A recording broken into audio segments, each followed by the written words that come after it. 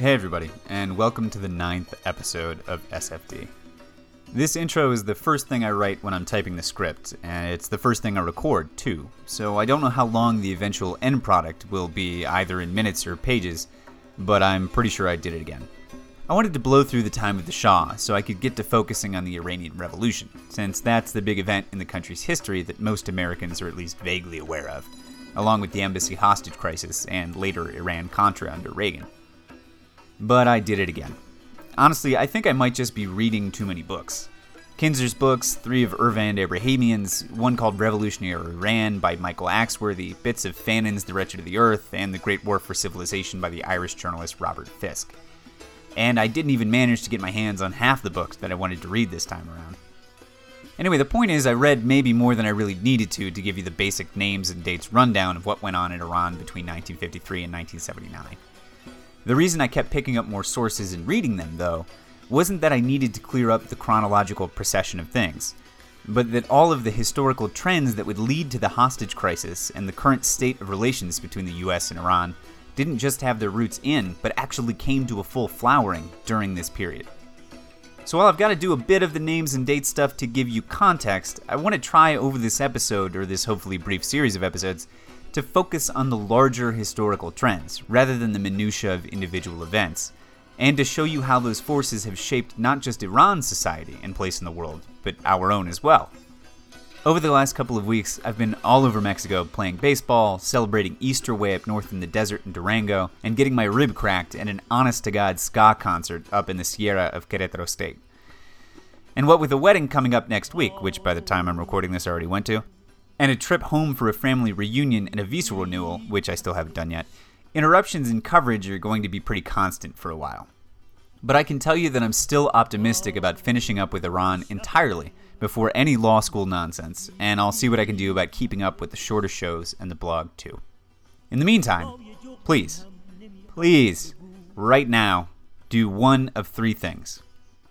Rate this show on the service that you use to listen to it. I know you hear that from every podcast you listen to, and you think, it's okay, somebody else will take care of it. But this is still a small podcast, and if you, literally you, don't rate this episode, nobody will. Nobody will. Same goes for the next 2 things, which are A, tell somebody about the show, but really tell them, with links and a follow-up and a discussion group down the line. Or B, just repost the post from the show on Facebook. This is actually the lowest commitment one right here, and maybe the one that helps me the most. Every time a show comes out, the SFD Facebook page makes a post about it. Just find that and share it. 2 clicks. Or if you visit my website to listen to the shows, I realized I didn't have a social bar. I thought that was default in my WordPress scheme, but it was not. And I wasn't looking close enough at my own shows after I published them. But now I have a social bar. So as soon as you go onto that page, just click Facebook and you'll share it. Anyway, that taken care of, let's get on with it. Mossadegh's in prison, the Americans are taking over for the British in Iran, and the Shah is once again firmly seated on the peacock throne. I'm Jonathan Coombs, and this is Safe for Democracy. America is today the strongest, the most influential, and most productive nation in the world. ¿Para qué sirve entonces la civilización? ¿Para qué sirve la conciencia del hombre? ¿Para qué sirven las Naciones Unidas?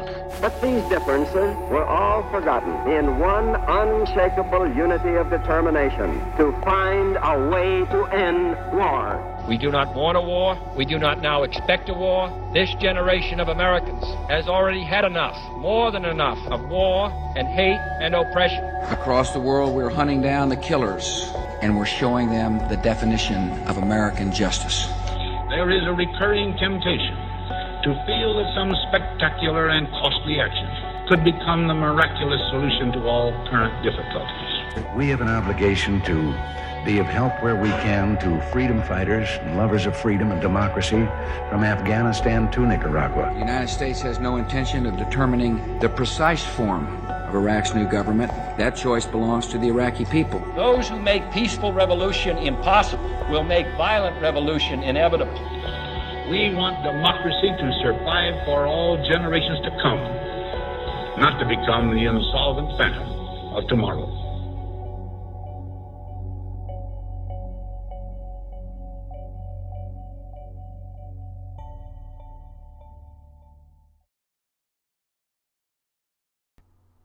Alright, friends.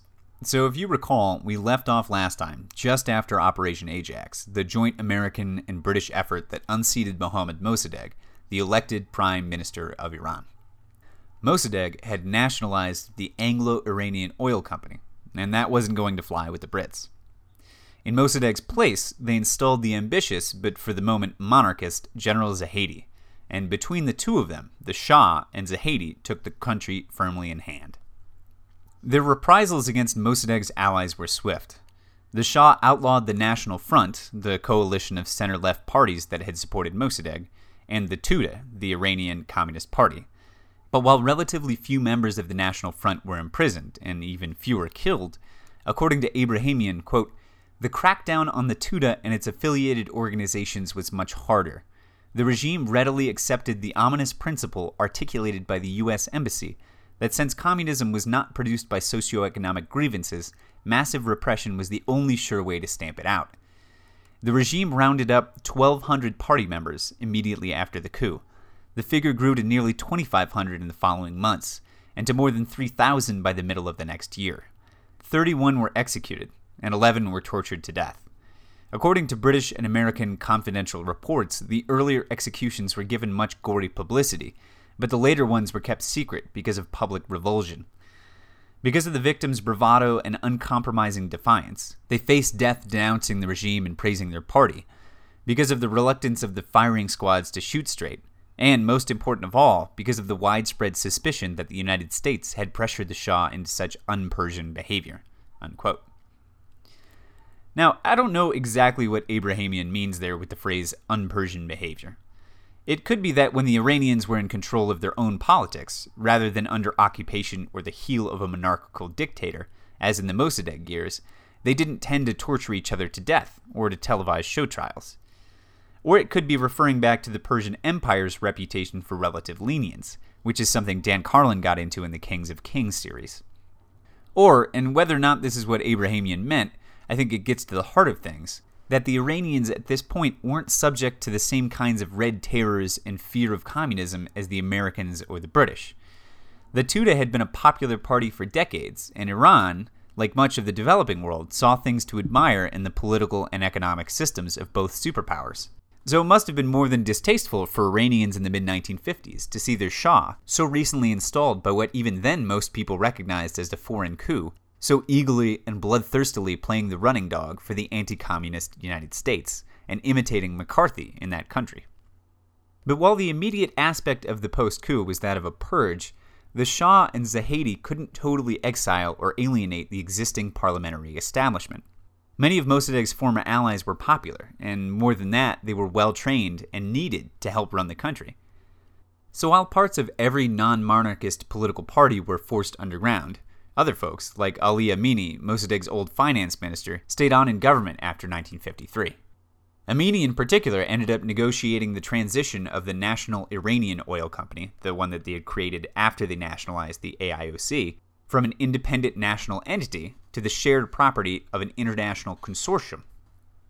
An interesting bit at this point is that the Shah at the outset does not suddenly become an all-powerful or all-feared dictator, no matter how much tacit support he had from the U.S. He was, along with Zahedi, at the top of a rightward-leaning coalition of landlords, nobles, the tip-top of the bourgeoisie, Tehran mobsters, some of the clergy, and the entrepreneurial class. The coup had established that it would be the Shah who reigned in Iran, but not how or to what degree. The Cambridge history says that it would be a decade before the Majlis, that is the Iranian parliament, and the cabinet were entirely made up of the Shah's cronies. But in the meantime, Mohammad Reza Pahlavi, which is, remember the name of the Shah, consolidated. He kept Zahedi on as prime minister only until 1955. The man was too competent for his own good, and when it began to look like he might rival the monarch for power, the Shah packed him off to exile in Switzerland. As he was about to leave, General Zahedi reportedly said, quote, "Poor Dr. Mossadegh was right after all," unquote. The Shah had a lot of leeway to appoint men to government and bureaucratic positions, and he used that power to ease his creatures into the parliament and the agencies, squeezing out anyone with an independent streak. He also had the ability to elevate or devastate men with his landed and industrial wealth, and he made use of it for the same purpose. and, with the help of one General Bakhtiar, whose name you don't really need to know, presided over the creation of the first authoritarian police state in the Middle East, nurturing a growing group of secret security agencies, the most famous of which would later become known as Savak. And, as the Shahs had since his father's time, Mohammad Reza controlled the army directly, and lavished massive spending on its men and equipment. From Abrahamian's A History of Modern Iran, quote, "In the period from 1954 to 1977, the military budget grew 12-fold, and its share of the annual budget went from 24 to 35%, from $60 million in 1954 to $5.5 billion in 1973, and further to $7.3 billion in 1977. By that year, Iran had the 5th largest standing army in the world, and despite that, much or most of that money went into ultra-sophisticated weaponry. Arms dealers joked that the Shah devoured their manuals in much the same way as other men read Playboy," unquote. If you're wondering who's selling him all that weaponry, of course, the answer is us, and to some much smaller extent, the British and the French. What's interesting about arms sales, and is something that I learned from some New York Review of Books articles that I'm going to get to much later on, is that some of the NATO countries began allowing and then encouraging arms exports because after their demilitarizations following the Second World War, they didn't have enough domestic demand to support a native arms industry. And if they wanted that secure supply of guns and tanks and planes, the argument goes, they then had to sell them to the Third World. Of course, the other way that you could support a domestic arms industry is by direct government subsidy. But then you'd have taxpayers all too aware of the true costs of an armaments industry, which is to say, if I'm not being clear enough, that we in the West use those little brushfire wars to subsidize our national arms manufacturers. Anyway, while France and some of the other European NATO countries seem to have gone about the arms selling process very deliberately, and that doesn't, I don't think, make it any better, the US has pretty much always spewed guns everywhere, and not always as part of any kind of cohesive strategy. In Iran's case, though, it's because we very much liked the Shah. I have therefore chosen this time and place to discuss a topic on which ignorance too often abounds and the truth too rarely perceived, and that is the most important topic on earth, peace. What kind of a peace do I mean, and what kind of a peace do we seek? Not a Pax Americana, enforced on the world by American weapons of war, not the peace of the grave or the security of the slave. I am talking about genuine peace, the kind of peace that makes life on earth worth living, the kind that enables men and nations to grow and to hope and build a better life for their children. Not merely peace for Americans, but peace for all men and women. Not merely peace in our time, but peace in all time. In the actual running of government, the Shah did what he could to undermine the Majlis, the parliament, increasing the number of deputies and lowering the requirements for a quorum. He could pack the chamber with sycophants, and if just a few of them showed up, allow them to make law.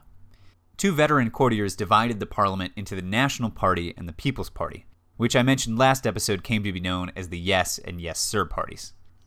Now, those parties are going to change names like 5 times between now and 1976, and I'm not going to tell you what the new names are because they keep being known as the Yes and Yes Sir parties, and it's just not important for what I'm talking about. So if you know a lot about Iranian history and you're pissed at me because I'm not mentioning the names, that's why. Anyway, after Zahedi went into exile, the head of one of those parties, Manuchir Iqbal, don't remember that name, stayed on as prime minister until 1960, not because of any particular set of skills, but because he described himself as the Shah's household servant. The Shah didn't only want to control his country, managing its politics subtly or quietly. He needed the prime minister and the parliament to be total non-entities, because Reza Pahlavi wanted not just to be, but to be seen as the only conduit of power in Iran. The Shah was a big fan of the French absolutist monarch Louis XIV and his famous dictum, "I am the state." But while you could reasonably argue that Louis made himself the state because it was the level of control he needed to improve his country, for the Shah, a program of government was secondary to the real goal, which was absolute authority, total control, and the perceived glory that went with them. Mohammad Reza's father, in his mind, had had that kind of power, and he, the son, had been robbed of it. So in sum, the Shah wanted to be the kind of monarch that hasn't existed for centuries, and to wield the kind of power that only dictators wield today. For sure, he had the military more or less in hand, and the Majlis wasn't likely to give him trouble, especially as he exercised his patronage powers. But we've seen, the world over, that people are generally loath to give up democracy and freedoms of expression once they've had them. So how did the Shah get the regime's small but growing urban and middle classes to go along with his regressive politics? He did it in exactly the same way that the Chinese and others have done it. He didn't give them participation, but he did give them stability. Worth more than you might think, given that Iranian history had been a disaster almost since the constitutional revolution at the turn of the century, and definitely since the abdication of Reza Shah, the Shah's father, and the occupation by the British during the Second World War. And he gave them economic growth. From the Cambridge History of Iran, quote, urban, middle-class Iranians were willing to forgo constitutional rights for a place in the new Iran of the developers and the land speculators. And, more especially, in Tehran, that concrete jungle of high-rise office blocks and apartment buildings, hemmed in by architecturally eclectic villas and supposedly American-style suburban residences with their imported European furnishings. Evidence of the new order was manifested in construction projects, new apartment blocks, motorways, international hotels, department stores and boutiques, and in the emerging new skyline which conveyed the illusion of a thoroughly westernized capital. The insistence on emulating the West is easy to deride, but it can be understood as, in part, a mechanism for escaping from the reality of repression. Political energies were being channeled into desires for material improvement and higher standards of living, unquote. Now, I think that whole passage is fascinating, but maybe not for the reasons you might imagine. Firstly, it shouldn't surprise anyone that newly middle-class Tehranians would trade a little political freedom for safety and wealth. We're very familiar with the first half of that equation, from the effective clampdown on free expression in the McCarthy era to the Patriot Act and all the attendant repressive measures of the War on Terror. But even more interesting is the substitution of consumption for political participation. Our best modern example here has been China, where poll after poll has shown that most people for the last few decades couldn't have cared less that they weren't running their own country, as long as their economy kept growing at 10% a year.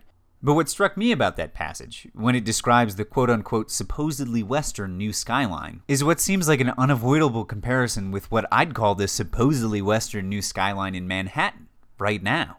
What I mean is that nowadays, it seems like New York's emulating Dubai more than the other way around, and that it should be very familiar to us in the US that some people would trade upward mobility and oligarchic pseudo-capitalism for democracy, since that very trade-off has been the greatest conflict of US politics for decades now.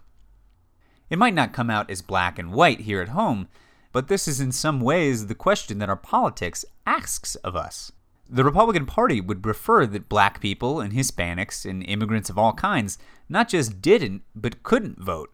And their recent reticence to show their faces at town halls and other public events makes unavoidable what should already have been obvious. The trade-off they've been offering is that they, the Republicans, along with their donors, will run the country, and you, by some curious process, will get rich, either through Reaganite trickle-down economics or through the current wave of quote-unquote job creation by way of tax cuts for quote-unquote job creators. It's a totally fallacious deal, and the election, if not the administration of Donald Trump, is evidence that some folks might be finally catching on that the you get rich part of it isn't going to happen. Now, they elected Donald Trump, so it's pretty clear that the final reckoning is a ways off, but still.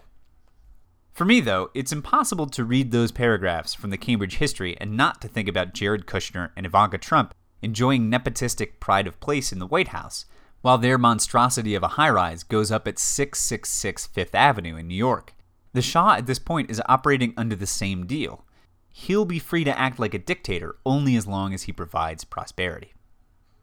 At this point, and for the rest of his reign, that prosperity comes by way of oil revenues, which are paid to the Shah through the NIOC, the National Iranian Oil Company Consortium, and which skyrocket as operations expanded, and as, later in the 1970s, OPEC began exercising greater control over the price of crude oil. Iran went from $34 million in revenues in 1955 to $358 million in 1961 to $437 million in 1963. Despite those massive increases, the Shah was at no point able to pay his own bills. because his military spending kept pace with oil revenues, from $83 million in 53 to $183 million in 63. He covered the differences in those budgets with our help, receiving $500 million worth of military aid from the United States in the decade after the coup. According to Abrahamian, the Shah, quote, could not hide the harsh reality that Iran after 1953 found itself chained to the chariot wheels of the West. On a long list of issues, the Shah openly sided with the First World not only against the Second, but also against the non-aligned Third World. He took Iran into the Baghdad Pact, later named the Central Treaty Organization, the U.S.'s attempt to set up another NATO in the Middle East. He had his ever-expanding armed forces trained by the United States and the UK. He permitted the U.S. to place monitoring networks in the country. He gave de facto recognition to Israel and appeared to side with it against the Palestinians. He sold oil to South Africa at a time when much of the Third World was calling for a boycott of the apartheid regime. And to top it all, in the mid-1970s, when the drain of the Vietnam War led America to the Nixon Doctrine, he eagerly volunteered to be America's policeman in the Persian Gulf and even beyond. For Iranian nationalists, this reconfirmed deep-seated convictions that the Shah was a Western stooge, unquote. The other major bit of support that the U.S. tendered to the Shah's regime in the 1950s was to help him develop and consolidate his internal security apparatus. That is, the secret police made sure that if, despite the influx of oil revenues, somebody wanted to express anti-monarchical feeling, even in private, they'd have more than a passing chance of ending up in a torture chamber.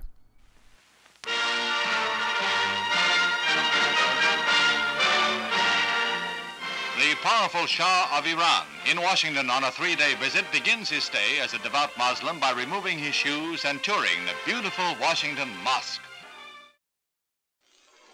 Your Majesties, I speak on behalf of all of my fellow Americans in welcoming you to the United States. The interest of both of us is the same: to maintain our freedom, to maintain our peace, and to provide a better life for our people. That is the purpose of your visit, Your Majesty, as to how we can jointly concert that effort. Mr. President, today the name of America has a magic meaning for the most distant communities of the world. I bring with me the heartfelt greetings of my countrymen to your people, with the expression of their sincerest feelings of friendship. And I extend to you, Mr. President, my warm wishes for the happiness and prosperity of your great and noble nation.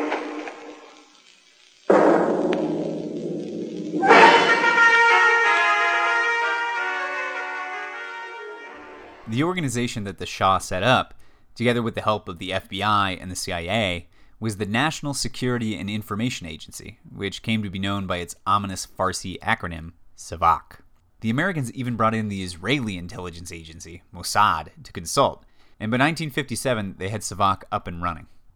In the 1960s, the agency eventually came to employ 5,000 full-time operatives, whose only objective was to rule out dissent, and it extended its reach to include an untold, literally untold, number of informants.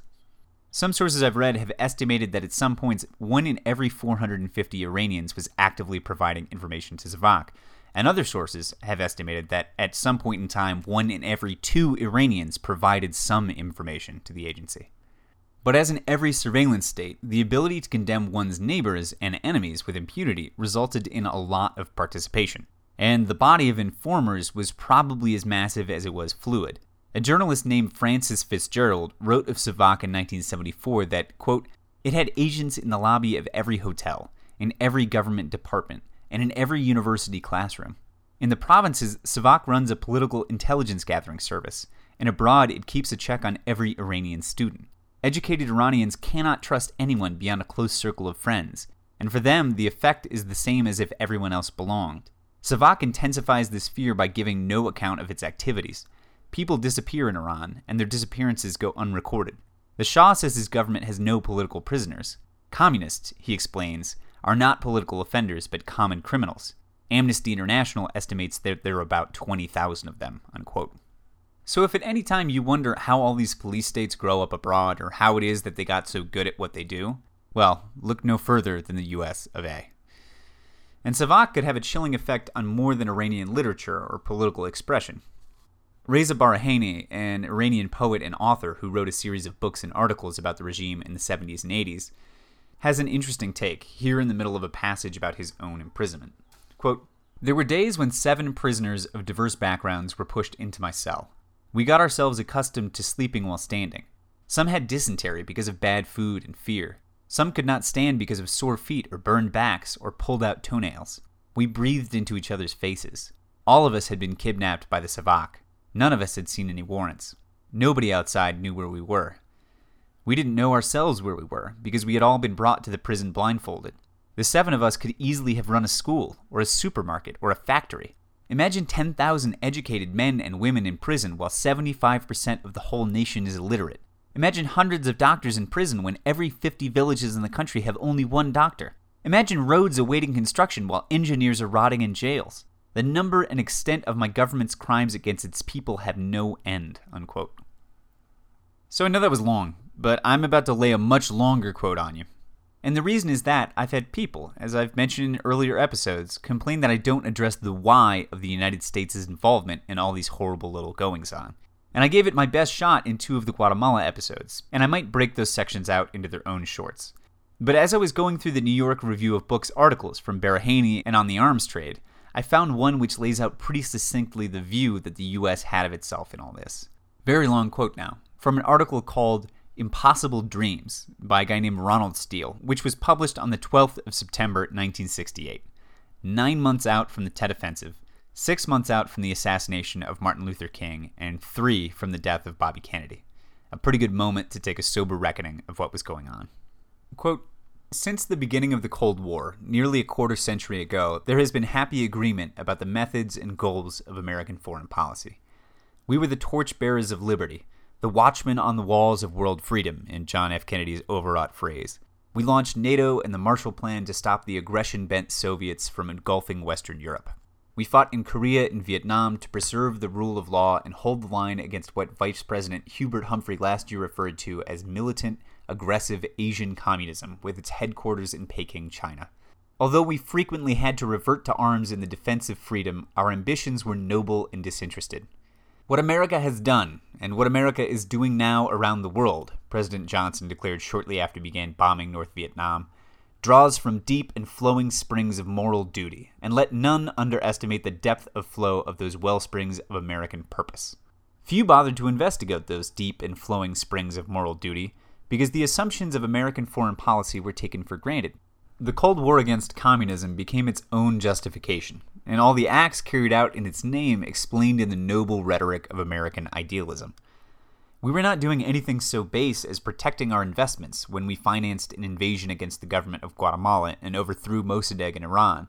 We were not playing power politics when we saved the royalist government in Greece and helped put down the Stanleyville secessionists in the Congo. Nor were we concerned with such nasty concepts as spheres of influence when we launched the Bay of Pigs operation, sent the Marines into Santo Domingo, and plunged headfirst into the Vietnamese Civil War. Some might consider such acts as the subversion of foreign governments, the dispatch of military forces to preserve friendly regimes, and the direct intervention in the internal affairs of other nations, the use of trade and aid as instruments of political warfare, and a dedication to the prevention and extermination of radical-minded revolutions as typical acts of an imperial power. Some, like Richard Barnett in his brilliantly argued and devastatingly detailed study, Intervention and Revolution, and remember that the New York Review of Books actually does base most of its articles around book reviews, would argue that, quote, "From the Truman Doctrine on, the suppression of insurgent movements has remained a principal goal of U.S. foreign policy," unquote. Unquote from that quote, not from this long quote, which is still going. Nothing, however, could be farther from the mind of the average American, or from the vocabulary of the government official. Everyone knows, or ought to know, that American policy is motivated by self-sacrifice. Empire is a nasty European word. Our diplomacy is neither venal nor self-seeking. It is, to use the jargon dear to the hearts of what Barnett calls the national security managers, responsible. Let us listen, for example, to George Ball, renowned for his dove-like murmurings on Vietnam, and currently the American representative to the United Nations. The United States, he declared when he was Undersecretary of State and U.S. planes were pounding North Vietnam, is engaged in, quote, "something new and unique in world history, a role of world responsibility divorced from territorial or narrow national interests, unquote. Again, just that short quote, not this long one. How satisfying to serve a government engaged in such a noble task, as Mr. Ball did during his 6 years as chief deputy to Dean Rusk. How inspiring to know what Washington says is good for us is automatically good for everyone else. Charlie Wilsonism, it seems, has not really faded away. It has simply gone global, with the U.S. playing the paternalistic role of General Motors. There is no conflict between American national interests, as defined in Washington, and those of other countries, since what we want for them is what they want, or ought to want, for themselves. We have occasionally dissipated our resources by failing to think ahead properly. But as George Ball writes, with the self-assurance that is the hallmark of an important national security manager, there is no historical precedent for the generosity of our policy, unquote and unquote. So Ronald Steele gives a pretty compelling and pretty damning view of the official American perspective, at least as it was presented to the world and to the American public. How the officials and statesmen of our government justified it to themselves is another question entirely. I think one simple but incomplete answer is that they drank the Kool-Aid themselves and believed themselves morally justified in everything they were doing.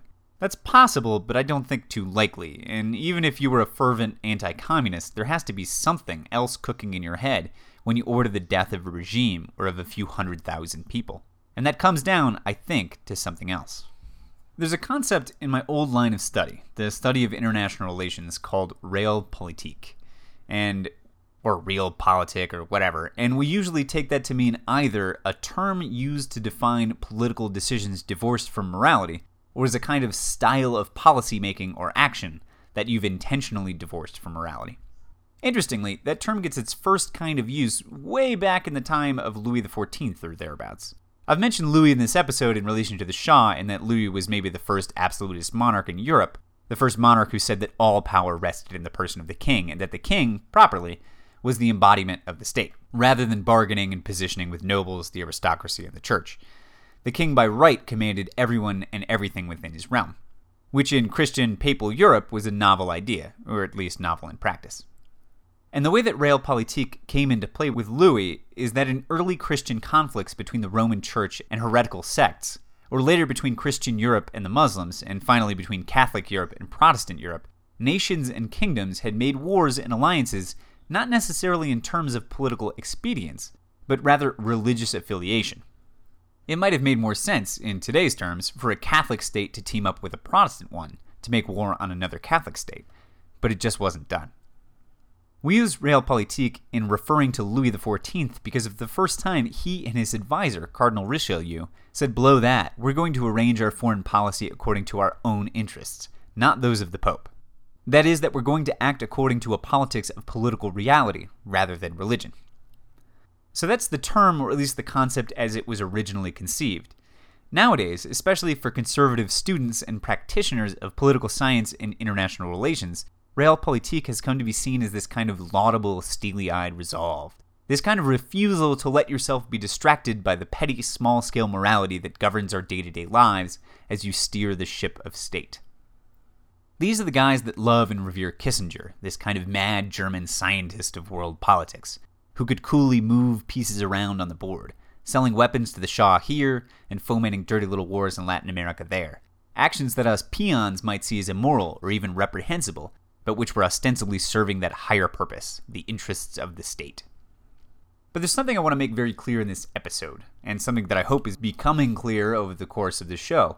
It's also something that I've danced around before and touched on more concretely in the blog, and that is that I think international politics and international action have moral weight and consequences, and that for one reason or another tend to play out in a way that we would have thought of in a more religious age as moral. So getting to the point now, I think every part of our modern conception of realpolitik is bull.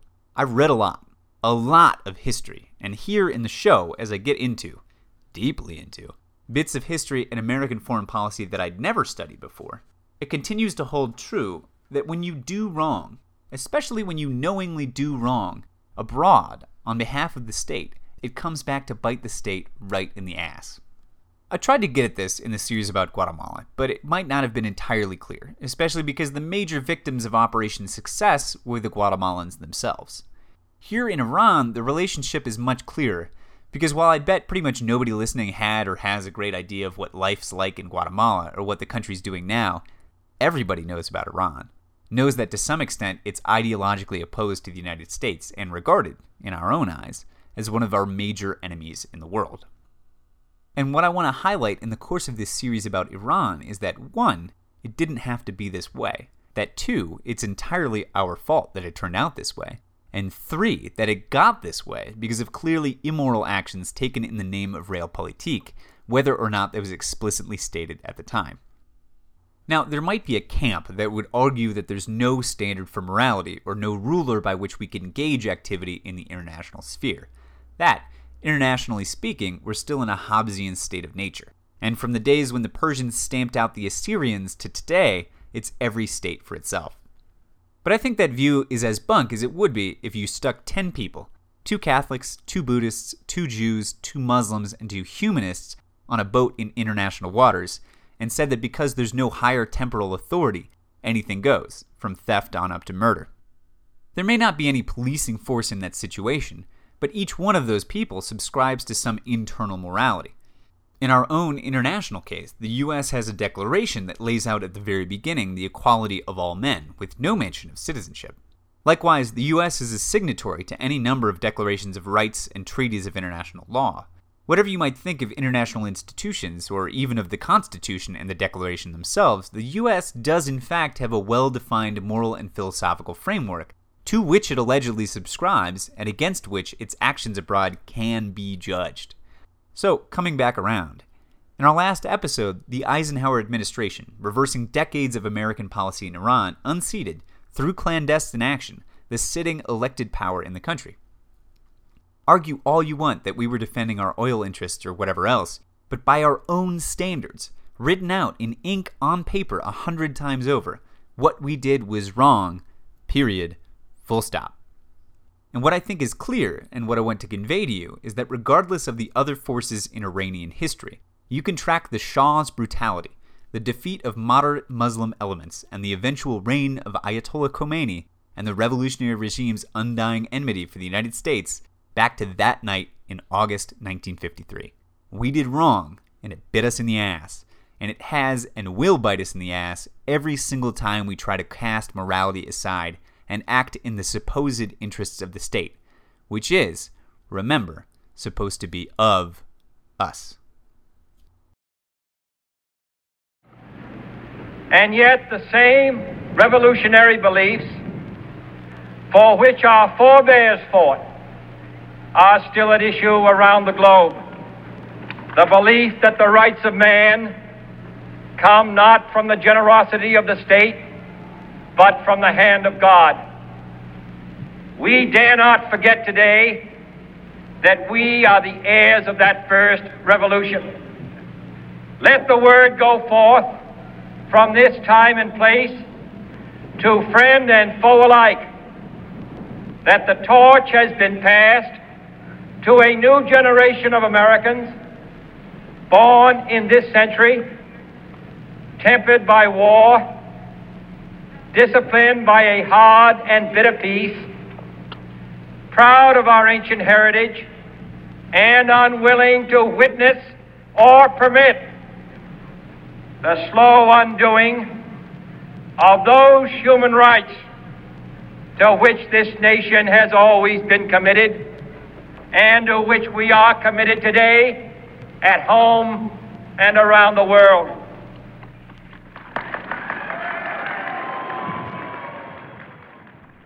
Anyway, getting back to Iran, things remained pretty much stable through the end of the 1950s, thanks in large part to the efforts of Savak in extinguishing dissent. But an interesting thing happens in the run-up to the Majlis elections in the summer of 1960. The Shah sets up 2 new parties and opens up electioneering to some extent. Why? I mean, in the first place, since his position in 1960 was much more secure than in 1953, why have elections at all? And then why make them any freer than he had to? The answer to both those questions is, for the most part, the United States. Like I said in the episodes about the military dictatorships in Guatemala, they kept holding sham elections because the United States likes for its puppets to appear democratic. The U.S. was, in its arms deals and military training arrangements with Iran, encouraging the Shah to democratize. And Mohammad Reza, say both Cambridge history and Abrahamian, was listening to John Kennedy's rhetoric and feeling the pressure. What the Shah had not yet but would later grasp is that if he'd ignored that pressure, made no moves, not even illusory ones, toward democracy, the U.S. would have continued to fund and arm him anyway, as it did in the 1960s and as it did in Guatemala from the 50s through the 80s. But it's also possible that the Shah didn't feel himself quite strong enough to throw the Majlis entirely away yet, or at least the elections away yet. And the other thing to note is that party politics, even if you're trying to be a dictator, aren't worthless. You need capable people to help you run the country, and parties help to sort those people into and then to the top of the Majlis, the parliament. Plus, even if both of your parties are designed to agree with you, having some level of controlled debate is handy when you're trying to judge the opinion of your stakeholders among the entrepreneurs, the landholders, the bazaris, and the bourgeoisie, and in hashing out the minutiae of new laws and programs. Plus, after 3 years of beating his people into submission with the heavy hand of Savak, letting them vote on the marginal differences between those two parties was a bone that he could throw them in terms of political participation. So I'm not going to give you the names of these new parties because you don't need to know them, and you'd be just fine continuing to think of them as the yes and yes sir. What is important is that all of the dormant remnants of the National Front and the Tudeh and all the other elements of past Iranian politics came out of silence or out of hiding to campaign in these elections. And with Savak on a leash, it was obvious to everyone in the country that these opposition parties had a huge amount of support. People thought that maybe the reign of terror was over and that they'd be getting back to constitutional government now that the Shah had done his job and stabilized things, and they were joyfully joining the political process. But when the returns came in, the Majlis had been neatly divided between the Shah's two parties with all of his picked candidates, and with none of the independents or alternates supported by this groundswell of opposition. So the country went bananas, and there was enough of a public outcry, which again can only be heard because the Shah's chained up Savak for the moment, that the Shah says they'll have a redo. He blames the election rigging on his prime minister, as if everyone in the country didn't know that he'd personally directed the charade. He appoints a new prime minister, named Jafar Sharif, don't remember that, who holds another set of elections in the fall, and the Shah knows that Jack Kennedy's going to be president now, since he was elected in November of that same year and takes office in January 1961. So the Majlis sits in the new year, and while the Shah didn't throw elections wide open, independents claimed 32 seats, compared to 69 and 64 for the yes and yes sir parties. So, not fair, but they had some. From the Cambridge history, quote, "Had the Shah felt free to act, he probably would have swiftly silenced the disruptive debate on the central issues of Iranian political life which had developed since the fiasco of the 1960 elections. He had, however, to consider his American friends. Thus, there could be no return to the autocratic style of the Zahedi period. The choice seemed to lie between a National Front administration or one headed by Dr. Ali Amini." Unquote. Yeah, the National Front was legal enough to head a government again. I don't know when that happened, when it got un-illegalized, since a lot of the sources mention it being outlawed in 1957, but nobody so far has mentioned when it got un-outlawed. But I imagine it was during this political opening in 1960. Anyway, only the National Front commands the loyalty or the sympathy of enough of the independents and independent-leaning members of the two parties to form a cabinet and a government. The Shah won't suffer that, since it was Mossadegh's National Front that originally, in his eyes, stripped him of power. The only other competent, powerful politician he's got left, after filling the Majlis with his cronies and then letting National Fronters get elected, is Dr. Ali Amini, who was a protege of Mossadegh's sort of predecessor, a man named Kavam who came up in the earlier episodes. Amini also served as Mossadegh's Minister of Finance, so the Shah goes with Amini, who's able to form a cabinet, but is crucially not in office because of an electoral mandate, and that will hurt him in the future. And as Amini gets ready to take office in May 1961, both he and the Shah are thinking about land reform.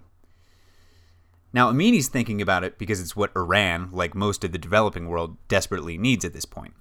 But the Shah is thinking about it, as the Cambridge history points out, because the Kennedy administration saw land reform worldwide as a sine qua non, or a necessary condition for acceptable progress in American puppet states. Premier Ali Amini is ruling pro-Western Iran by decree after the Shah gave him full powers. The new premier took office after 4 teachers were shot while demonstrating for more pay, and he promises changes that will reopen closed schools and satisfy teachers' demands. Iran, rich in oil resources, is suffering from complex economic ills. The Shah has led land reforms by parceling out sections of his estates, a lead he wants others to follow. All right, so now we want to talk about the shape of the political opposition at this moment. But before I do that, because people have been telling me I ought to do it more, I want to give you a really quick recap. So the coup happens in 1953. The Shah comes back to Iran. Nothing much really happens in all of the 1950s except that the Shah is consolidating his position, receiving money from the United States and from oil revenues, creates SAVAK, and then there's this political opening in the 60s, and suddenly the opposition can be out in the open again. All right, so the political opposition, which was pretty much always opposed to the Shah, but differed depending on the moment on Amini, was made up of several factions and parties that would shape the Iranian situation leading up to revolution 16 years later. The National Front, while it sprang back up in the wake of the Shah's relaxation of politics, was crippled by the 8 years of persecution it had suffered since the coup in 53. Many of its original leaders had been exiled, imprisoned, tortured, or killed by agents of the security state. And after the Shah allowed it back into politics, the coalition tried to color within the lines laid out by that monarch, afraid of a repeat of the 1950s, and, according to Cambridge, quote, waited in the vain hope that, as Iran's problems deepened, the palace would summon them, unquote, to take up the reins again. That did not happen. The Tudeh continued its underground existence after the brutal repression in the wake of 53, but the regime didn't let the communists' diminished power and reach stop its efforts to root them out. Along with disappearances, kidnappings, and torture, the regime hammered, through propaganda, on themes of national betrayal, with the Tudeh supposedly working with Russia to undermine Iran, on ethnic nationalism, linking the Tudeh with Armenians, Jews, and Azerbaijani emigres, and likewise, the Shah's agents pointed to the Tudeh's supposed atheism to drive a wedge between it and the clergy and the religious opposition. SAVAK also disseminated rumors implicating the Tudeh in the coup against Mossadegh, which was nonsensical, but given that here in Trump's America we've got a lot of people who can fervently hold two diametrically opposed viewpoints in their heads, not necessarily ineffective. For all that it was crippled and still illegal, the Tudeh participated in the Iranian scene in this period, maintaining an active émigré presence in Europe. By the way, émigrés are just immigrants who are kind of, I don't know, they're living in France or whatever. Holding congresses, developing policy, and forging links with other parties in Iran.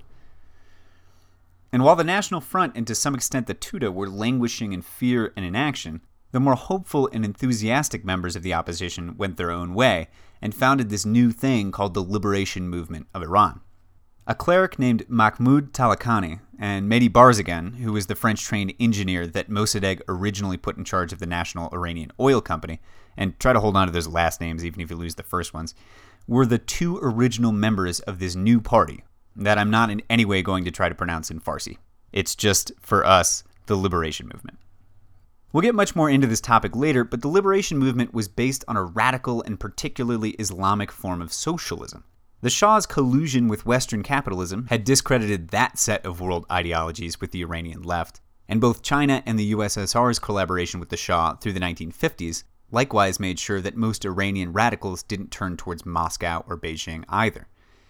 What they developed instead was a peculiarly Iranian Shiite socialism that had a hell of a lot to do with the Catholic liberation theology movements that were taking root on the other side of the world in Latin America, and in Guatemala specifically.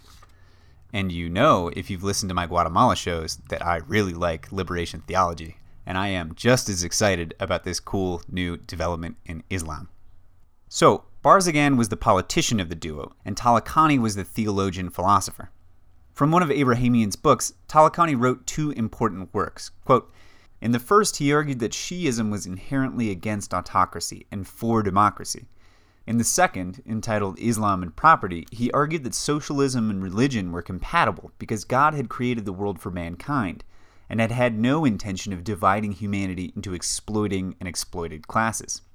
Talakani had two interrelated missions in life: to show that Islam had answers for modern problems and therefore was relevant to the contemporary world, and to bridge the deep gulf separating devout believers from secular reformers, traditional bazaris from modern educated professionals, conservative anti-regime clerics from forward-looking radical intellectuals, and the religious establishment in Qum from the patriotic intelligentsia of the National Front," unquote. I think that these guys, and another dude who's going to come along a little bit later named Shariati or Shariat Madari, are onto something really cool. And it's something that, in the same way that we tend to think of Catholic priests in Latin America more as oppressors than the liberators of liberation theology, a strain of liberal and liberationist Islam that we're pretty much totally unfamiliar with in the West, which I think is super cool. At the head of the ulama, the clergy, and the more conservative Islam that we pretend to know a little bit better here in the United States, was the Ayatollah Ruhollah Khomeini, who is, for now, on the same side as Talakani and the rest of the opposition. He's 61 at this point. He teaches in a madrasa in the Iranian holy city of Qum, and until this period of political opening, hasn't spoken much in public. Through 61 and 62, though, he begins to give speeches and radio addresses, and, cleverly, according to Abrahamian, he stays out of the opposition's hair. Much of the ulama was attacking land reform and greater rights for women, but Khomeini built up his stature and avoided making enemies on the left by focusing not on conservative topics, but on the Shah's corruption, his election rigging, his violation of the Constitution, the way he ignored the economic situation of the lower classes, and the way he encouraged garbzadegi, which is a term that means something like West sickness, the cultural degradation that comes from unreserved emulation of the West. It was a term that the Iranian left had invented recently, and it was a big part of the conversation that was going on at the time. All of these things resonated with the public at large, and they started to build up what we'd call in the horrible language of today, Khomeini's brand. So this is the opposition when Ali Khamenei takes office, a diverse group of interests, none of which really support him, and to none of which he really belongs. He's the guy that the Shah picked, rather than one of the men that they elected, running a coalition of other men that they elected. So he's got a kind of a tall order here. Now, before I get briefly into Khamenei's time as prime minister, and believe me, I could spend like 10 times as many pages on this as I'm going to, I want to explain why I'm talking about it in the first place. Like, if we know that Khomeini's going to end up running the country after the revolution in 79, why even bother dealing with this little period at the beginning of the 1960s? Why not just focus on the Shah, or even better, gloss over these 2 decades and get straight to the juicy stuff at the end of the 70s? Well, just like I pointed out in the second short show, we end up thinking simplistically about other people's history, even if we know a good deal about it. I think I knew way more than the average American about Iran when I started this series, and I definitely knew way more than the average American about Iran when I started these post-coup episodes. But my impression of what went on was basically, the US restores the Shah, and then the Islamic Revolution happens. And that made sense, to me at least, because in my largely negative understanding of Iran that I'd gotten through what's effectively US propaganda, it seemed natural to me that these scary, Farsi-speaking brown people on the other side of the world would naturally turn to the most reactionary form of their religion outside of Saudi Arabia. Like, obviously, you defeat their democracy once, and then they go full Alabama snake handler. But it's not true. It's not that way. It's overwhelmingly untrue. Khomeini and the ultra-conservative ulama were a minority in Iran, and Khomeini intentionally hid his ultra-conservatism right up until the revolution. There were so many other interesting, and to us in the West, more understandable and sympathetic movements in the country. And while it'll take us a while to figure out why not they, but Khomeini came out on top in 79, I want you to see that the Iranians are like us. If Donald Trump turned the US into a bungling dictatorship tomorrow, we'd do what the Iranians did. We'd form parties and opposition groups and rehash out our politics. And we would have a much larger portion of the population in favor of the ultra-conservative clergy, clamoring for a hands-made tale kind of revolution here in the United States than they did in Iran. Because our fundamentalist conservative Christian contingent is much larger here in the United States than their fundamentalist Islamic one was in Iran. More than probably anything else I ever have or ever will talk about on this show, the Iranian Revolution in 1979 is a there but for the grace of God go we kind of situation. And I want, by going briefly through the events of the 50s, the 60s, and the 70s, to make that very clear to you. General, how would you counsel the American people at this time?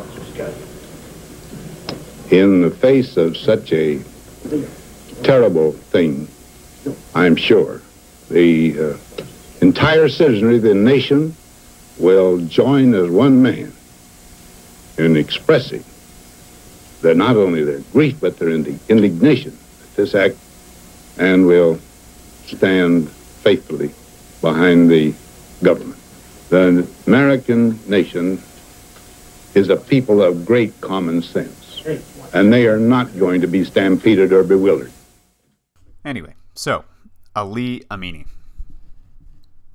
Amini cuts a middle course when he forms his cabinet, keeping on some of the Shah's lackeys, but also picking young, brilliant men from the National Front with big plans. Coming into office, according to Cambridge, quote, Amini then announced a far-reaching 15-point program. Proposed reforms included the breakup of great estates, reduced government spending, new tax laws with improved enforcement, a balance between imports and exports, curbs on the import of luxury goods, greater decentralization of the bureaucracy, and a degree of local autonomy, reduced inflation, improved education, and strong anti-corruption measures, unquote. It was, in short, a lot. And Iranians used to corrupt, Shah-serving politicians had little hope that Amini would be able to change anything, let alone the integrity of the Iranian ruling class. However, Amini meant what he said and made his first series of arrests and his first set of powerful enemies in the army, arresting high-ranking officers and senior officials. But while Amini moved forward in good faith on all his initiatives, the centerpiece of his government was the land reform program, just as it had been in Guatemala, except that this time a native executive was taking it on with the tacit approval rather than disapproval of the United States. I'm not going to get deep into the details of the land reform plan, because I will get more thorough than you probably like with a later one, but just trust that this was, to all appearances, a well-designed plan. The state would purchase land from large landholders and sell or lease it to peasants and sharecroppers with the aim of creating a class of small, independent landholders in the villages. The program ran into resistance immediately and predictably from the large landholding classes, who controlled the vast majority of arable territory in the country. It's telling that the cutoff for land purchasing under the reform was that the state would only take property from anyone who owned more than one entire village. This was a country that was rocketing towards modernity in the cities and still literally feudal in the countryside. Where Amini might not have expected to be attacked from was the left. The National Front and its allies, understandably incensed that it and they had been deprived of the prime ministership that they won in the election in late 1960, hammered Amini for being too slow with his reforms, for not holding another set of elections, for not restoring the constitutional laws, and for, this is real, instituting reforms as important and necessary as the land reform without a mandate. That is, they were pissed that he was doing it instead of them, basically. Now, I think that they were in the wrong, but I don't think that I or we have much room to judge the Iranian left here. Liberals will always be their own worst enemies. And here in the U.S., we're just over 100 days out from the inauguration, and we liberals are already tearing each other apart over stuff that does not matter. I know I participated for way too long in an argument on Metafilter about whether or not Obama should have taken that money for his Wall Street speech. So Amini was building up enmity with pretty much everyone, and he was marked out for special opprobrium by the Shah, who hated any figure who outshined the monarchy. So, from Cambridge again, quote, misrepresented either as a prime minister turned autocrat in disregard of the Constitution, because he was ruling without a mandate, or as the Shah's lackey, this man of vision found himself increasingly hamstrung. Even so, he might have survived much longer, but for his very success in initiating land reform and for his determination to prune the military budget, unquote. Amini held on for just over a year, and he only made it that long, my sources seem to think, because the Shah was afraid of what the Americans would do if he got rid of him. Amini had served as the Iranian ambassador to Washington, and he had friends in the United States, but the Shah was just beginning to realize what had been true all along, that he could do pretty much anything in his country, and as long as he remained anti-communist, the U.S. wouldn't lift a finger. So when Amini, in his crusade against corruption and government wastefulness, tried to rein in the cash that the Shah was blowing on his military, Mohammad Reza had had enough and pushed back. Amini, seeing himself in an impossible position, stuck between the left and the court with no support, resigned before he could wake up dead. The Shah was happy to be rid of Amini without having to remove him himself, and, seeing the popularity of his ideas, if not his administration, cooked up a new vision for the monarchy in Iran. He would now become the great reformer, leading his people in revolution, and that would come in 1963. Iran is a constitutional monarchy. And the man who guides the destiny of her 20 million people is Shah Mohammad Reza Pahlavi. As Commander-in-Chief of Iran's 200,000-man armed forces, the Shah has long recognized the need for strength if his country is to progress.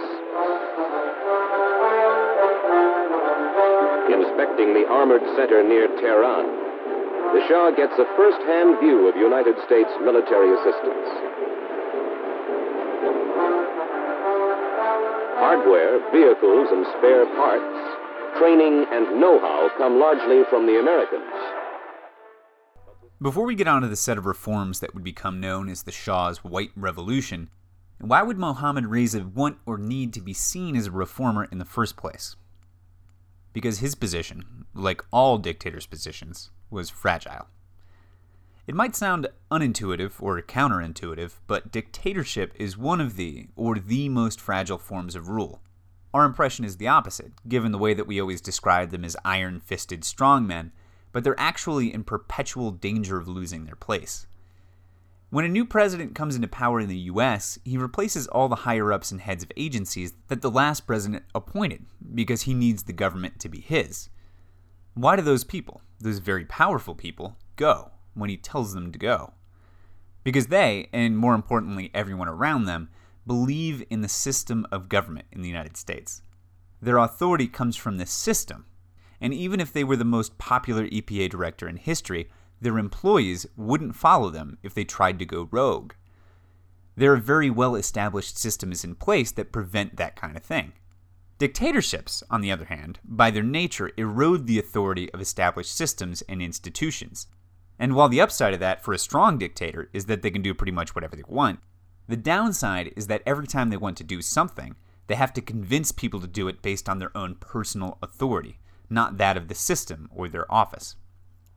So, let's simplify that. If government is like an old car, like an old mechanical car, like a Volkswagen Beetle, democratic government, between election cycles, works pretty much like the car works. If you're the president, you tell the steering wheel to turn, and while it can think about whether or not to, the strength of the system means that it will, and when it tells the steering column to turn, the same system enforces that choice, down the line like the mechanical links in a real car. But when a dictator like the Shah tells the wheel to turn, it's not his office or loyalty to the system of government that makes the wheel turn, but his personal authority, whether that comes from charisma or fear or physical strength. And every next link in the chain depends on the next higher link, likewise enforcing his authority by charisma or fear or physical strength. So in the same way that a teacher who has charisma or is willing to send kids down to the principal's office will be able to keep a classroom quiet and attentive, and a substitute who's afraid to punish the kids will get conversation in paper airplanes, the Shah at all times has to keep the other power centers in his country either loyal or afraid. This is why the Shah had to get rid of Amini. It's not only that he was in love with the idea of a powerful military and that he treated his men like toy soldiers, but that he needed the support of the army to rule. If he had allowed Amini to make his budget cuts, he'd suddenly have a whole basket of generals and colonels scheming about how to get that money back. And unlike in a democratic system, where removing the president would be unthinkable, in a system where nobody respects the Constitution or the office of the Shah, a cabal of officers would be a real threat.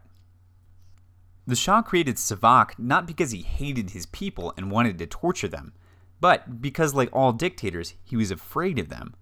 Winning the loyalty of the entire population, especially during the time in the 50s when he was still consolidating his control, would have been hard.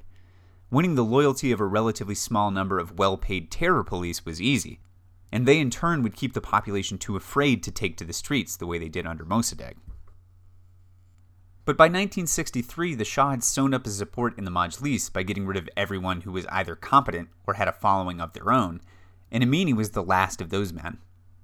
He had the army and the secret police well in hand, and I think what he was going for when he debuted his White Revolution in January 1963 was an attempt to win his people over, this time through good government instead of through fear or savak.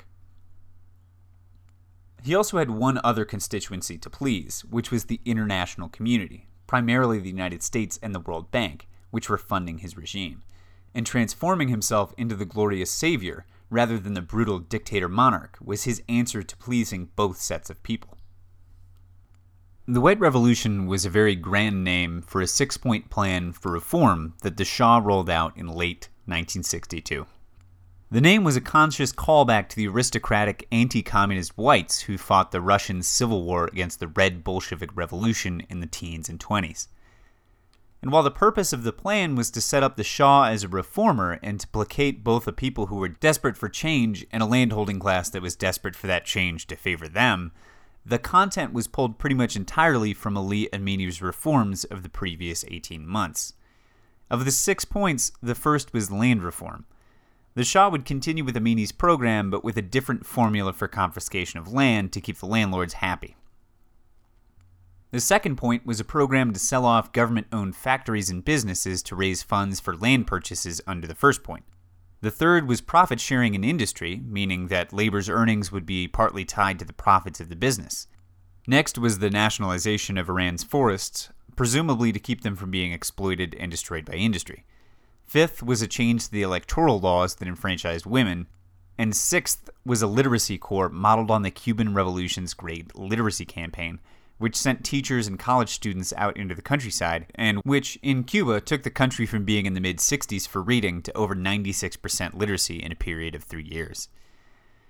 To inaugurate the new plan, the Shah set up a nationwide plebiscite in January 1963. Since the thing was government-sponsored, the White Revolution, of course, received an overwhelming yes vote. But the seeds of opposition were already sending up shoots. As it had with Amini, the National Front opposed and boycotted the voting, saying that while reform was not a bad thing, it should come from the people and the Majlis, and that it should not be used as a support for the Shah's authoritarian government. The National Front led several high-profile protests against the White Revolution, and as a result, Savak arrested the rest of its senior leadership, and the party pretty much ceased to be a force in Iran, giving way to the more religious and more socialist liberation movement, led by those two guys I mentioned earlier, Talakani and Barzagan. Khomeini's apolitical longtime teacher also died right around here, and he began to speak out more and more against the Shah and the White Revolution. And while either the Shah or the security forces didn't feel it was yet possible or advisable to go after Khomeini himself, they launched an attack on his madrasa, sending in paratroopers and killing several students.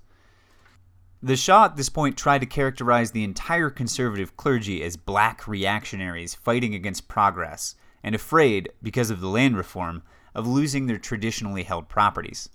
He called them parasites, and in early June, Khomeini replied by radio saying, quote, "Now, these students of the religious sciences who spend the best and most active part of their lives in these narrow cells, and whose monthly income is a pittance, are they parasites?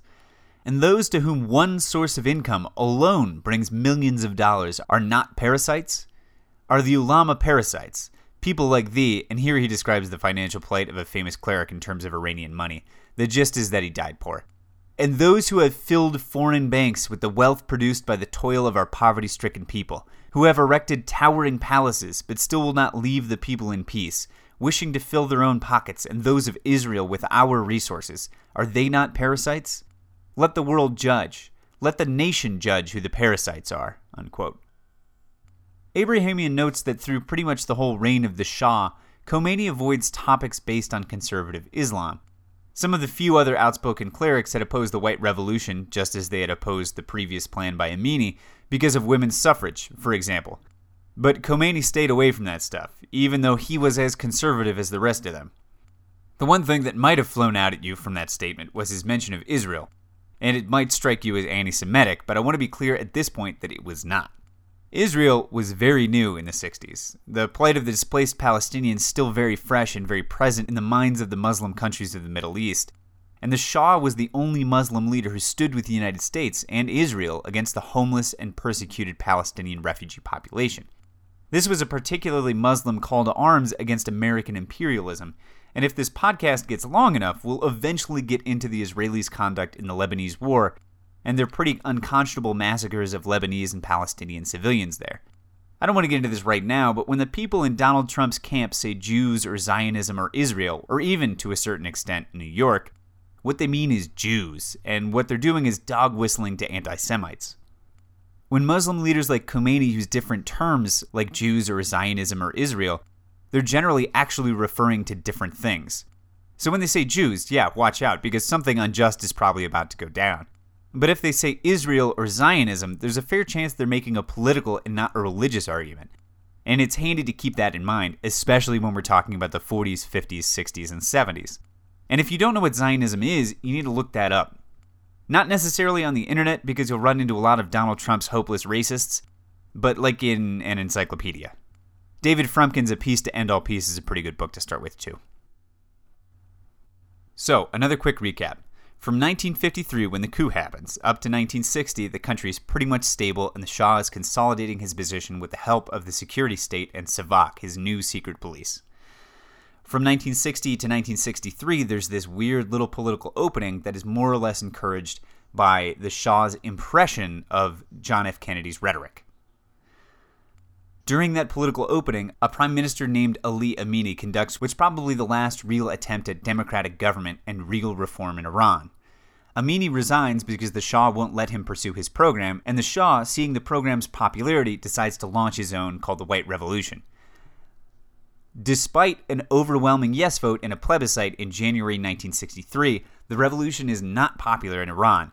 At the beginning of July, during the Muharram holiday, Ayatollah Khomeini makes this big speech on radio, which fires up the whole country. So, following Khomeini's speech, and I apologize, misspoke there, it was in June, and supported by a society-wide alliance of workers, small-time bazaris, the more political clergy, and the liberal religious, like the folks from the Liberation Movement, protesters took to the streets in June 1963 to protest and sometimes to riot all across the country. I haven't seen any succinct program to explain exactly why they were protesting, but I think it's fair to imagine that the answer was everything. Like Occupy Wall Street a few years ago, I think they were all pissed enough to band together without even having to try to come up with a consensus as to what they were protesting about. You had in the first place the wealth disparity. You had Savak and the military suppressing political parties and the clergy, again, after the brief period of permissiveness. You had the Shah's White Revolution, which for pro-Amini folks had hijacked an actual plan of reforms and turned it into an ineffectual propaganda campaign. While for the anti-Amini folks, it was just another continuation of non-constitutional government imposed on the people. Despite the oil revenues and apparent progress towards industrialization, the 3 days of, as they're called in Spanish, manifestations proved that there was stuff worth protesting in Iran. And the Shah's reaction proved, too, that it would take something more than protest to make change in that country. The riots and disturbances didn't turn into a general strike or spread to the ranks of the military. After the 3 days, the Shah put the disruptions down by force, imprisoning and killing undoubtedly hundreds and possibly or probably thousands. I can't get you good figures on that because the regime wasn't cozy with international observers, and amnesty at this point was only 2 years old, though their reports from the 1970s would be comprehensive. Suffice to say, though, that the Shah's experiment with a pseudo-democratic parliamentary monarchy from 1960 ended in June 1963, and there would be no more political openings in his Iran, not until the end. Today, Iran is busy. A new reality rises from the dreams and aspirations of her people. A new world is being built upon the hopes of centuries. Modern, progressive, sometimes radical changes are transforming the face of the nation and shaping an environment where national independence, individual freedom, and social justice prevail. What's maybe interesting is that this whole mess, the opening and then its repression, did not take place in a vacuum. The entire decade of the 1960s was chock full of these political openings and repressions across the globe. Those of you who have heard my series on Guatemala know that the government there opened up politically right at the end of the 60s, and that Catholic liberation theology was springing up there at the same time that Talakani and others were beginning to develop their parallel Islamic version. Students in Mexico in the 1960s tried to move their regime to the left, thinking that it would be a welcome kind of protest in a country ruled by a revolutionary party. But by 1968, that revolutionary party had had enough, and government troops killed hundreds of students putting down a protest in a place called Tlatelolco, just kilometers from and 10 days out from the Mexico City Olympics. The May Rising in Paris by students, socialists, communists, and activists against the war in Algeria shut down almost the whole of France. But in the following June, Charles de Gaulle's conservative government swept parliamentary elections, and then used the police to beat the students and workers back to their classrooms and factories. In the United States, the permissiveness of the government towards the counterculture ended during the riots outside the Democratic Convention in Chicago in 1968, and in the deaths of 4 students at Kent State in 1970. The 1960s were a wild time pretty much everywhere, and while it's a subject for another time, the conservative backlash that started worldwide in the 1970s and in Iran in the 1960s is, I think, still with us, and has become so much a part of us that I think liberals from the 60s wouldn't even recognize us as liberals now. Likewise, if you've seen any of those photos of police pepper spraying already handcuffed Occupy Wall Streeters, or of cops in military gear and armored personnel carriers facing off against black protesters, that's nothing new. It's been going on since Chicago in '68 and Detroit in 1967, when the governor of Michigan sent in the National Guard and Johnson sent in the Airborne, and our own military occupied the city, killing 100 people, shooting more than 1,000 others, and blowing up a quarter of the city with tanks. The forces of oppression, even here in the U.S., never went away. We on the left had just forgotten how to mount any kind of real disruptive protest until after the financial collapse in 2008. Anyway, after the June uprising in 1963, the only guy speaking out publicly in Iran was Khomeini. The liberation movement guys were either in exile or quietly publishing books and pamphlets that could be read either way, but Khomeini, confident that the regime wouldn't touch him, or at least not too much, kept speaking in public and on the radio. Khomeini had good reason to expect lenient treatment, because even after his June declaration, which helped to lead to the riots, the Shah's government did imprison him, but only for 3 months. The Shah sent him to jail again later in 1963 for protesting the elections of that year, and by the time he was out of that prison stay, in mid-1964, he was famous across the country and widely and pretty fairly regarded as the only man brave enough to speak up against the regime. In the latter half of 1964, Khomeini got the opportunity that would cement his popularity even among Iran's secular population for the next decade and a half. The Shah was about to receive another $200 million loan from the United States. For those that disliked American interference in Iran or the freedom American money gave the Shah to grow his security forces, that was enough of a problem. But the loan was also tied to a concession very similar to the capitulations whose unpopularity helped to bring down the Qajar Shahs at the beginning of the century.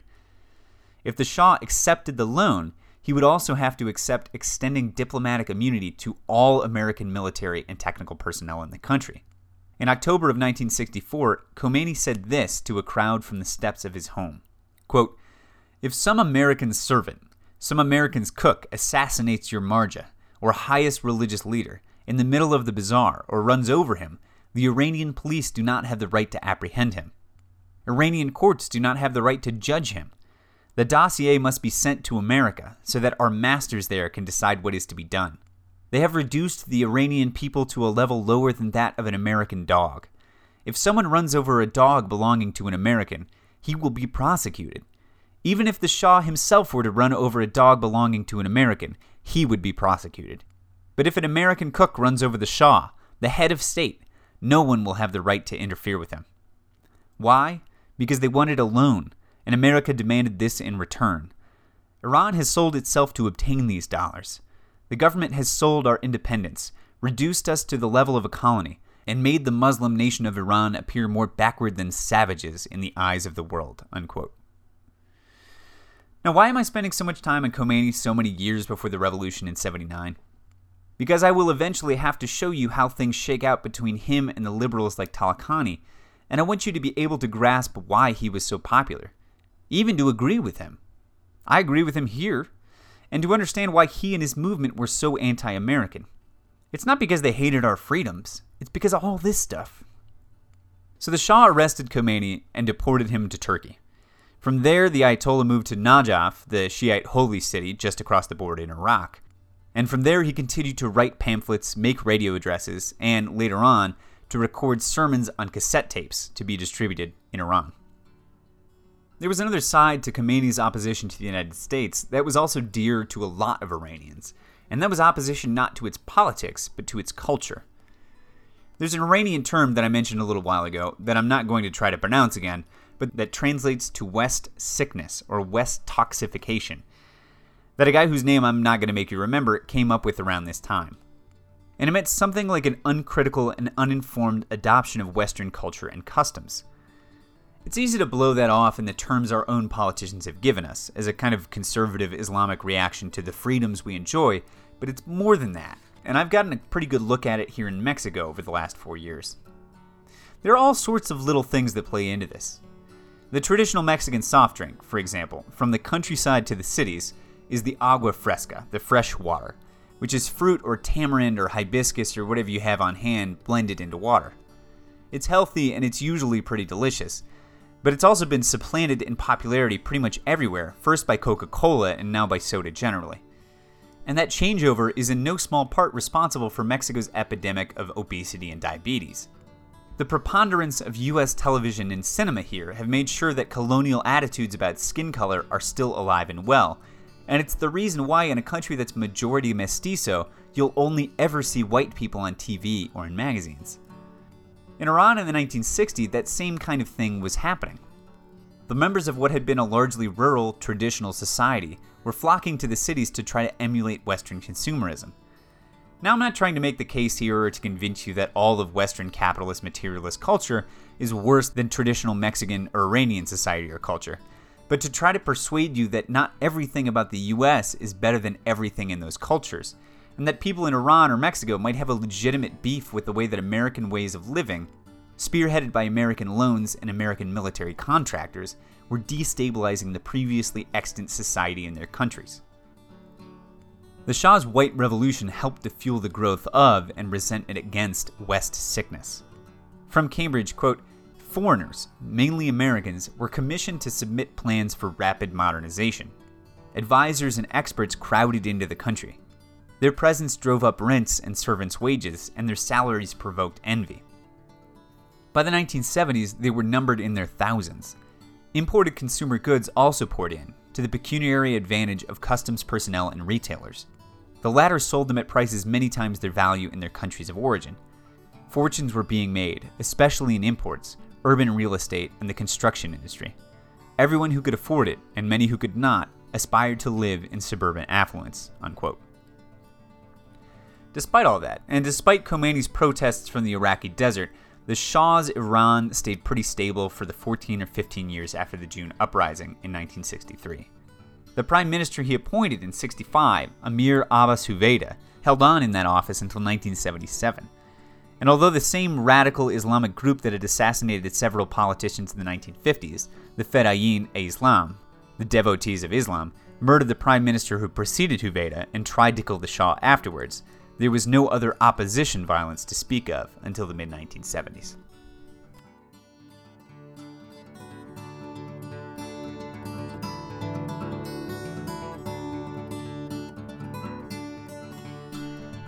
Well, folks, it looks like that's going to be just about the end of this episode of SFD. I thought I'd get a little bit further along, time-wise, before I had to call it, but the good news is that although I haven't started recording the next episode yet, I've got the script here, in my hand, and we should be able to get all the way up to when the forces that'll produce the revolution start getting into gear in just one more hour. In the meantime, as always, you can find show notes, pictures, and a bibliography on the website, safefordemocracy.com. Our casts are going to be going up on Medium and, I'm thinking, YouTube, just to make sure that anybody who wants to can listen and share exactly how they prefer. Aside from that, though, I want you to know that I really like what I'm doing here. Between these long historical episodes, the shorter weekly essays, and the collaborations like the one I just did with Robert Morris last Wednesday. But more than enjoying myself, I think I'm doing good work with SFD. But in the most literal sense, I need your help to keep doing it. I need you to share these shows with people. And I need you to reach out to me on Facebook or on the site to make that contact and to let me know what I could be doing better. I'm good at history, and I'm improving at audio editing and managing the website, but I am bad at publicity, and I need you for that. So help me out, man. Alright, we're leaving Iran for now in the mid-60s, but by the end of the next episode, we'll be moving into the last years of the 1970s, wading through the jail cells of Savak, learning about the new Iranian theologians, and preparing, along with the Ayatollah, for revolution. I'm Jonathan Coombs, and this is Safe for Democracy.